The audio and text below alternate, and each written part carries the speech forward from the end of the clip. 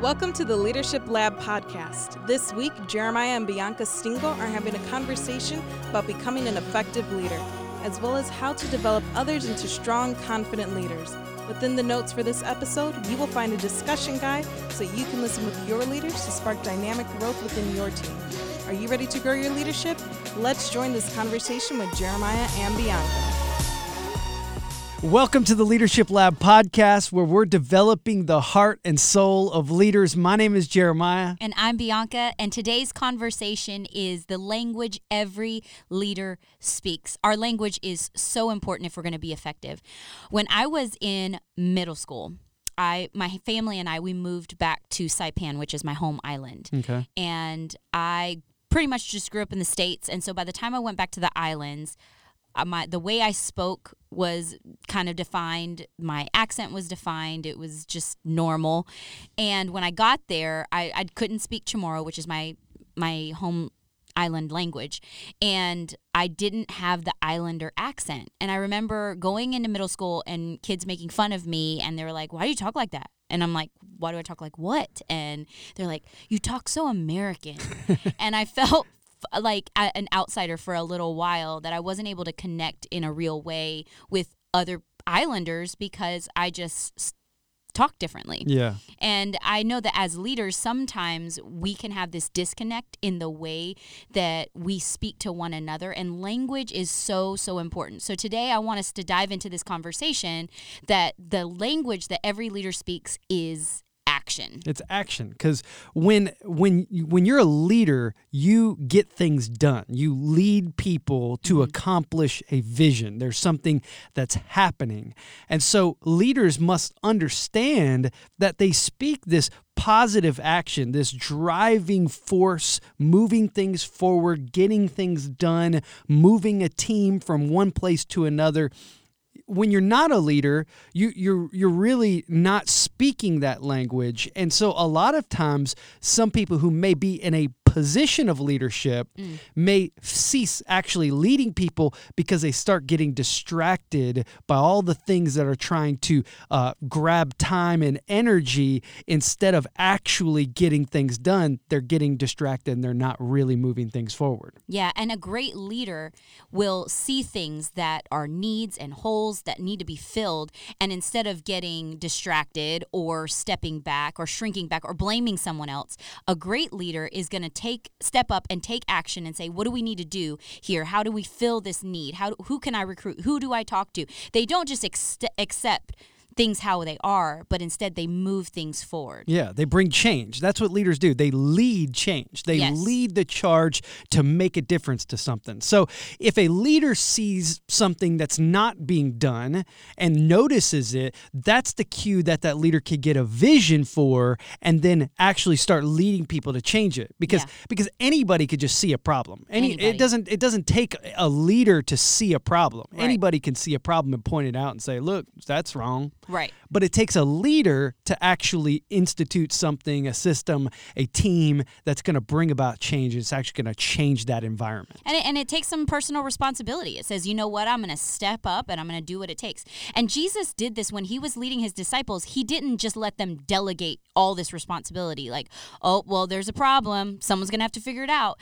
Jesus called them out on it. When he was preaching and there were crowds, the disciples wanted to send them away so they could go find food because they knew they had to eat. The problem was they needed to eat, but there's too many people, there's no food. And Jesus called them out and said, no, you feed them. And he stretched them. They didn't even know how it was going to happen, but Jesus was not going to let them delegate just because there was a problem that arose. And this is where we've got to look inward and say, okay, am I up for the task? Yeah. Because it's a lot of work. Yeah. I mean, when you see a problem, it's easy to say there's a problem, but it's a lot of work to say, I'm going to commit to making this a better situation and bringing change, because I know I'm going to have conversations with people. I know I'm going to have to recruit people. I'm going to have to train people. I'm going to have to make infrastructures. I'm going to have to do emails. There's so many layers to it.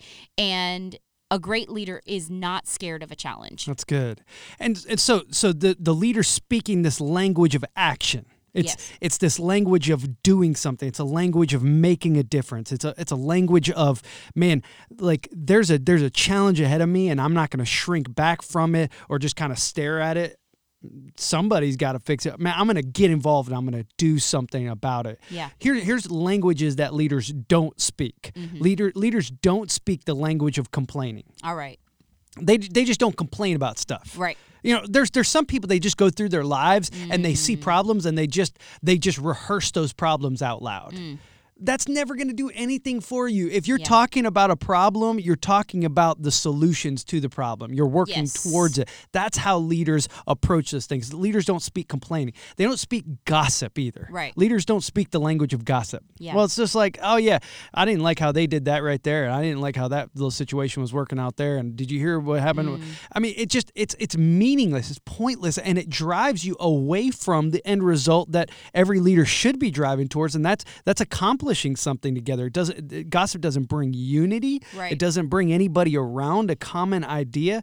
And so leaders don't speak the language of gossip. And leaders also don't speak the language of status quo. Yeah. We've always done it like that, and that's how it's always going to be. No. We're gonna make some changes. We're gonna improve. We're gonna look at this system. We're gonna look at the thing that we're doing together, and we're gonna make some improvements on it. We're gonna tweak the thing a little bit. We're gonna kind of have a meeting and discuss like how it went and how we could do things better, because we should be always improving ourselves as leaders, investing in ourselves, but also improving the people around us and the things that we work on together. That's so good. That's so good. So those are that's the language that leaders don't speak. So let's talk about some ways that a leader does speak. A leader speaks vision. Yes. That's their language right there. Yes. If there's a problem, vision rises up, and then Yeah. you start explaining, well, this is why it can be different. Yes. So I see this problem. It's not like we're delusional and we're in denial that there's a problem, but a leader practices vision. Yes. And the way that they say it, that they're always dripping vision here and there, and that when someone is bringing a problem to the table, that they can bring vision language right then and there, so it can challenge and inspire people, might push them a little outside of their comfort zone, but it's so good. And that's what a leader does. A leader also will speak ideas. So I know that sometimes people get overwhelmed by big mountainous projects, and you want me to do this? I can't do this. Why would I be in charge of this? You're the leader, and we need to speak some ideas. Well, what do you think about this? Have you tried this yet? And maybe just bringing that creative breath into that, and that conversation can really help inspire people, and to really plant those seeds of, oh, maybe I could do this. Yes. Maybe something that they would have never entertained before. Now they're actually mulling it over in their brain, and they're thinking, I might be able to bring the change that needs to happen. And lastly, a leader speaks encouragement. Yes. That's something that we should always be consistently letting pour out, is who am I encouraging, and encouraging people's hearts and their souls, and helping them, because we're all fighting this thing called life, where we can get discouraged so quickly, because as much as we're working, as hard as we're working, I know all of us still feel like, well, I'm failing here, and here. This is still not working. This is not growing. I've poured all my heart into this, and it's still like, it's like a little inch that moved, and it's, and so all of us need that encouragement, even to just start stepping outside of our comfort zones. That's and so that's the language that a leader speaks. And gravity is just pulling on people all the time. It is. Gravity's pulling on our systems. Gravity's pulling on, there's 1,000 voices that every single person that's on our teams is always hearing, all that. And so as the leader, you've got to come in with that voice of, we can do it.